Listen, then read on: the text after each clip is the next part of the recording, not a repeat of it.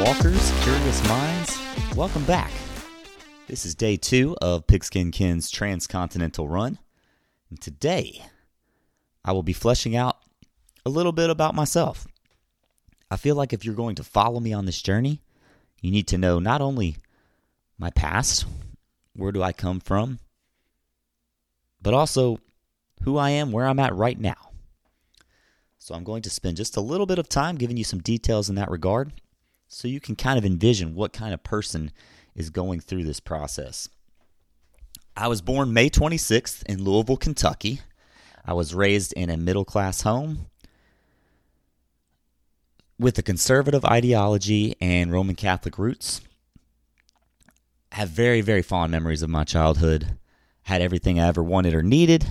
Christmases in particular were a blast. When you are in grade school, I feel like a lot of your social arc and development is driven by your activities, your sports, and your friends. So I was a pretty athletic youth. So I did well interacting with my peers. But I noticed a little bit of a disconnect develop as I reached 6th, 7th, 8th grade. I had a lot of difficulty, a lot of apprehension talking to the opposite sex, and those are the years you start to see popularity more driven by who is popular with the girls. And that continued on into high school, where I didn't date, didn't hang out with many girls. I went to an all-boys high school, St. Xavier High School. So intellectually, I was very, very developed. To this day, the best education of my life was St. X. I was in the upper track of learning, and it is just extremely rigorous. I entered college with 42 credits, so I was basically a year and a half done with college before I even stepped foot on campus. But socially, I was quite behind. I just clammed up talking to girls. I tried to make a concerted effort to change that at the University of Louisville in undergrad.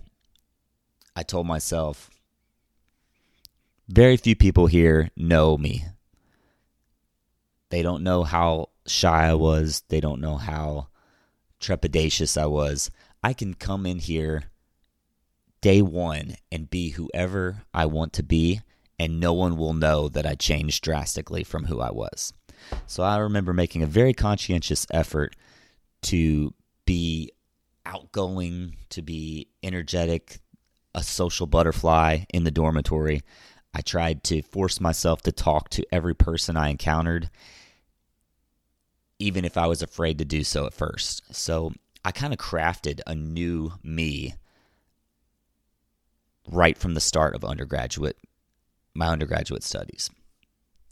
Looking back on it now, I think this was one of the most pivotal moments of my life, because I basically had an idea that I can be the person that I want to be, and doing so lies almost entirely within my own control.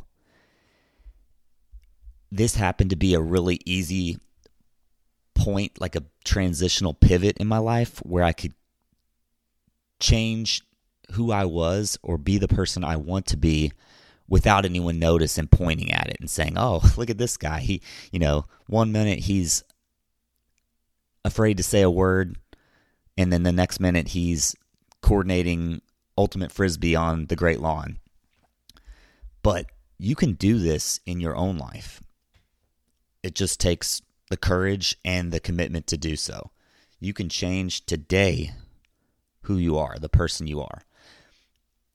It's not easy. It requires repeated choices and decisions over and over and over, consistent with the person you want to be rather than the person you are today. But you can change your actual personality. In my case, it was each time I saw a person, my impulse or instinct was look the other way and walk past. But what I chose to do was turn, face the person, look him or her in the eyes, say hello, engage in conversation. You can apply this same methodology to any aspect of your life. Say you're a sedentary person. You don't work out. You don't exercise. But that's not who you want to be. You want to be someone who is somewhat fit, somewhat physically healthy. So you decide, I am a physically healthy, fit person. I exercise. I go to the gym. I run on the treadmill. And early on, it's going to be very tough. You're going to set your alarm. You're going to hear it go off. And your instinct or impulse is going to say, I am tired. I do not like to exercise. My bed is warm. It is cozy. I am going to stay here. Or you can get up, make a cup of coffee, start moving around, and you can find your way to the gym and work out. Once you do that Monday, Wednesday, Friday, and then you do it Monday, Wednesday, and Friday of the following week, etc., etc., each time you make that decision that is contrary to your impulse or instinct, you start to become that person that you want to be rather than that person you are today.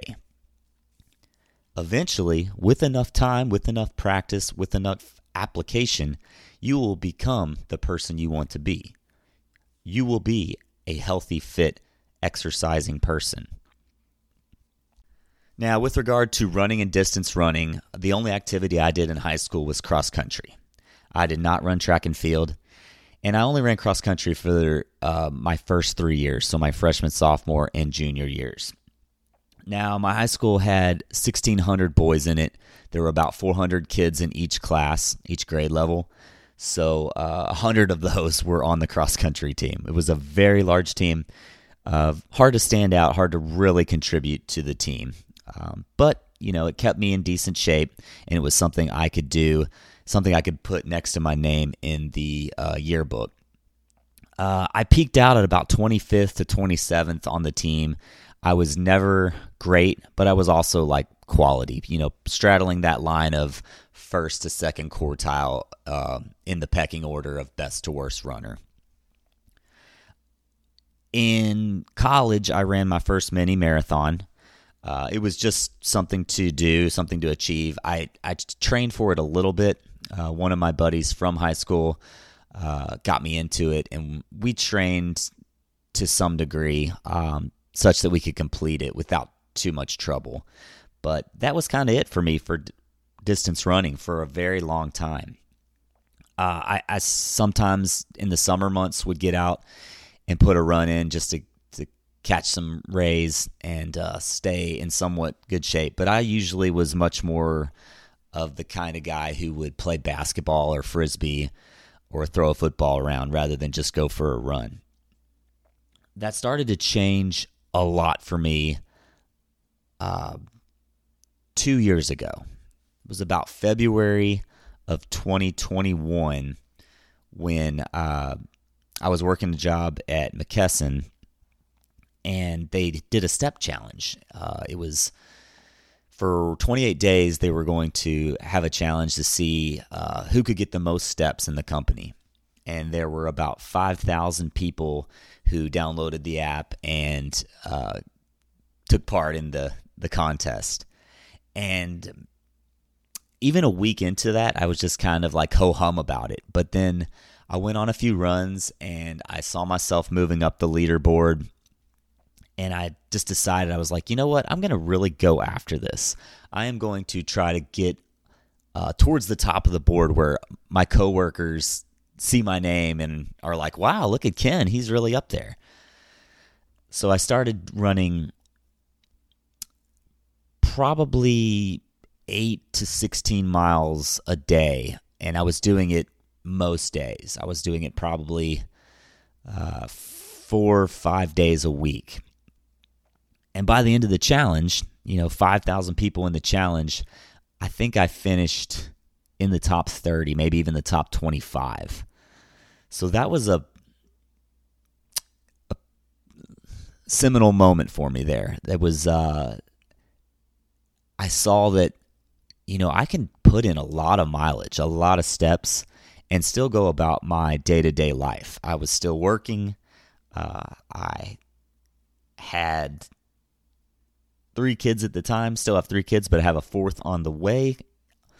She's due in October, but Mallory and I think she may be coming in September. She may be a little bit early. So I will have, this September, I will have 4 girls, all 6 and under, in my beautiful family. All right, enough of the past. Let's get into where I am right now, this second, August 2nd of 2023. I am checking in at about 5'11" and a little bit under 150. I'm probably somewhere in the 145 to 150 pound range. I'm toned, definitely not muscular or bulky rather. My legs are defined. My upper body is toned. I am trying to lift about 3 days a week. I'm trying to run probably in the ballpark of 4 to 5 days a week. When I run for mileage. I'm usually doing anywhere from 6 to 16 miles a day. 13 miles is kind of the threshold where anything there or under is kind of a normal length run. If I exceed 13, it tends to be a longer run for me and a little more exertional. I'm definitely not fast. I am probably doing a lot of 10 to 11 minute miles. So again, putting in the mileage in the work, but not a lot of speed and not really not even marathon work. So I have a long way to go if I'm going to plan this trek across the country on foot, especially if I'm going to finish it in any reasonable amount of time. Now, there are people of all walks of life who do this, so definitely don't feel like you have to be in good shape or be a super athlete. We crossers range in body type and level of skill dramatically. You've got guys like Pete Kostelnik who have the time record for crossing the country in 42 days. He is an ultra marathoning superman. And then you have other guys who will be 350 pounds when they decide to take off and just start walking their way into shape, which would be an incredible way to get in shape is training yourself as you migrate across the country. So that's kind of where I'm at. I just recently had blood work done. I hadn't been to the doctor in 10 to 15 years, but I wanted to see kind of a baseline level where I'm at before considering this. So I went to the doctor. All my labs were normal, save 2. One was my albumin was a little bit elevated, and my LDL cholesterol was a little bit high. That doesn't surprise me much because as you will find out in the coming weeks and months, my dieting is what many would consider terrible. I love fatty foods and eat pretty much whatever I feel like up to this point, which I am definitely considering altering heading into this. So that just tells you where I'm at. This is day 2. I don't know what I'm going to talk about tomorrow, but I hope you're here to join me on the Pigskin King Transcontinental Run.